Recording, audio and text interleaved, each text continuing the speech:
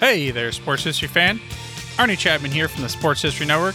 Now, before you jump into this episode, I wanted to share with you an exciting giveaway we have going on with Home Field Apparel. We have a digital $50 gift card to homefieldapparel.com for one lucky fan of the Sports History Network.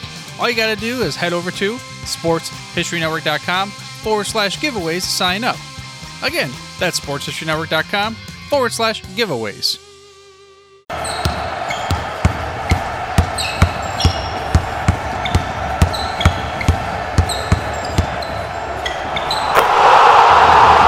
This is Basketball History 101 with Rick Loiza. Welcome to Basketball History 101. I am your host, Rick Loiza. This is the podcast where we bring to life some of the forgotten stories from basketball history. And today we're going to talk about the time that the Lakers' plane crashed in an Iowa cornfield. It's Sunday, January 17th, 1960, and the Lakers had just played the St. Louis Hawks earlier in the day and were flying home to Minneapolis. Now, there are two things I want to cover before we keep going. One, yes, the Atlanta Hawks used to be located in St. Louis, where they won their only championship in 1958. Second, the Lakers were still located in Minneapolis. They wouldn't move to LA until after the conclusion of the 1960 season. Now, back to the plane crash. It's an extremely snowy night. They are originally supposed to take off during early evening, around 5:30, but the weather caused a delay. When the generator on the plane broke down, they had to wait even longer for repairs to be made. The plane was finally ready to take off around 8:30 that night. For me, that would have been enough to call it a day. There would be no way that I would get on that plane. I'd go find a hotel in St. Louis and fly out the next morning on a different plane. The plane they used that night was a DC-3, so it's only the Lakers on this plane. It sat between 21 and 32 people depending on the configuration. It had a propeller on each wing and traveled at a top speed of around 200 miles an hour. Now, just for reference, modern passenger planes travel at around 500 miles an hour. But rather than wait for the next day, the Lakers board the plane and head home for Minneapolis. The pilot kept the plane unusually low to avoid crashing into the stack of planes waiting to land in St. Louis. Now remember, these planes did not have the same instruments that modern planes have. It was very basic equipment by today's standards. The plane was in the air for maybe 10 minutes and the generator broke again. And this is really, really bad because the generator is what was powering the lights, the heat, the navigation tools, and the radio. So they were stranded in who knows where. They can't communicate with the tower in St. Louis. In fact, they can't communicate with a tower anywhere without a radio. The flight started to get bumpy, but eventually leveled off.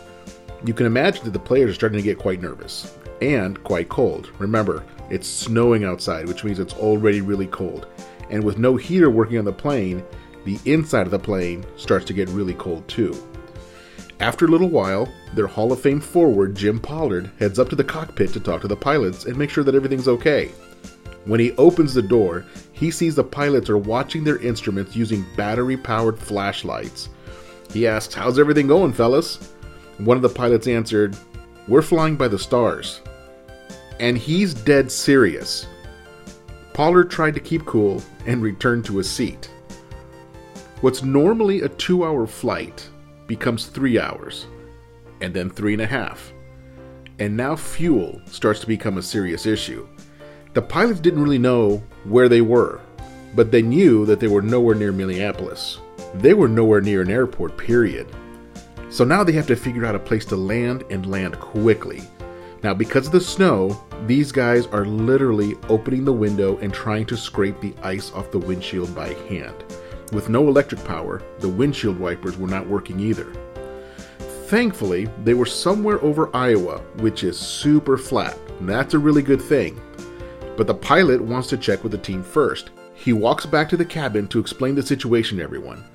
They could keep looking for an airport, or try to land in a cornfield. The players were unanimous. Put this thing on the ground now. The pilot said, "Okay, buckle your seatbelt, boys, and say a prayer." Tell me that doesn't instill confidence in you if you're one of the Lakers players.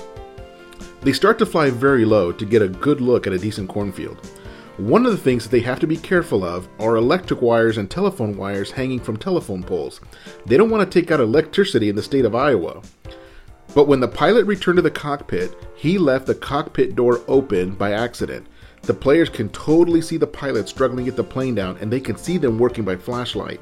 As the players look out the window, they notice that they are low enough to make out the model of cars driving down the road. All of the players are now praying out loud and making promises to God to reform their sinful ways if only God would spare them from this. Finally, the pilot sees an open cornfield and decides to go for it. The field is covered in 4 feet of snow, which is a ton of snow. And this is a very, very good thing for them. The other thing that happened was that somebody must have alerted the authorities about a plane flying really low with no lights on because a fire truck was following them for a couple of miles. The landing itself was actually really, really smooth. 4 feet of snow is soft. It's like landing the plane on a pillow. If you were holding a cup of coffee, you would not even have spilled a drop during that landing. The plane finally comes to a stop, and everybody starts cheering. Then they hear a knock on the door. I mean, who even knew they were there? They were completely unaware of the fire truck that was following them. When they open the door, it's a firefighter holding a huge axe ready to bust the door down if they hadn't opened it.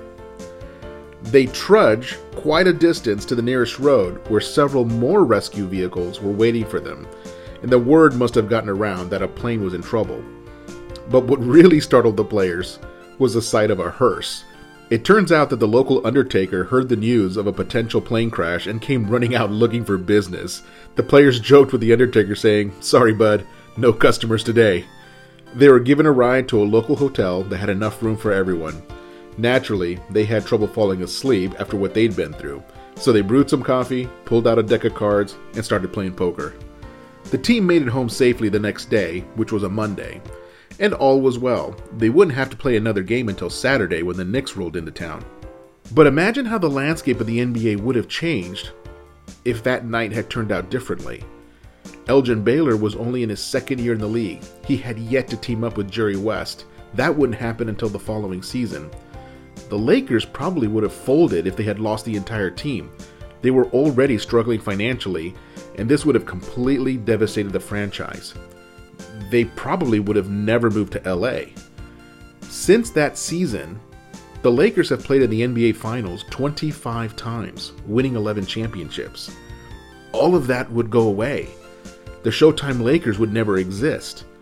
In 1979, the Chicago Bulls had the second pick in the draft. Without the Lakers there, they probably get the first pick, and they take Magic Johnson. And now we'd be talking about the Showtime Bulls of the 1980s. Maybe when Kareem wants out of Milwaukee in the mid-70s, he goes to his hometown Knicks instead of the Lakers. Maybe Kobe stays with the Charlotte Hornets, the team that drafted him. Maybe Shaq stays with Orlando and brings them multiple titles. I mean, we could play this all day, but you get my point. If that plane crash had turned out to be a tragedy, the rest of NBA history changes dramatically. An entire alternate timeline would exist. Thankfully, the pilots were experienced and had flight experience from the military. They stayed calm during the flight, and they kept everyone safe. Those two pilots, Vernon Ullman and Howard Gifford, should be considered two of the biggest heroes in NBA history. This has been Basketball History 101. Join us next time as we continue to mine the history of basketball for more great stories from the past. Take care, and see you soon.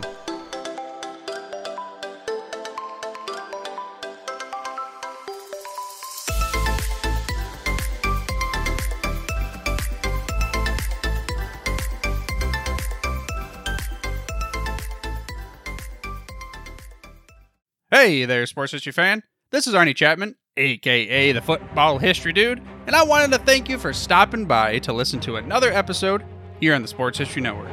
Our podcasters are passionate about uncovering and sharing sports stories from yesteryear. And if you didn't know it already, we have over 30 shows across the network covering all sorts of sports history topics. In fact, here's a glimpse into one of our awesome podcasts here on the network. This is Mark Mortier, and if you're a sports history fan like me, tune in and hear me talk about some great sports moments of the past. Growing up during the 1970s, I got to watch some of the most iconic moments in sports history. Hank Aaron breaking Babe Ruth's home run record, Willis Reed limping out of the locker room in Game 7 of the NBA Finals at Madison Square Garden as the fans erupted with a thunderous ovation. The 1980 Miracle on Ice as Team USA defeated the powerful Soviet Union in the Olympics. Listen every Tuesday on Yesterday's Sports. How about that? I bet you're super hyped to go listen to that new podcast, right? Well, to learn about this show and all the other podcasts on the network, head over to sportshistorynetwork.com/podcast. Again, that's sportshistorynetwork.com/podcast. Head over there today to find your next favorite sports history podcast.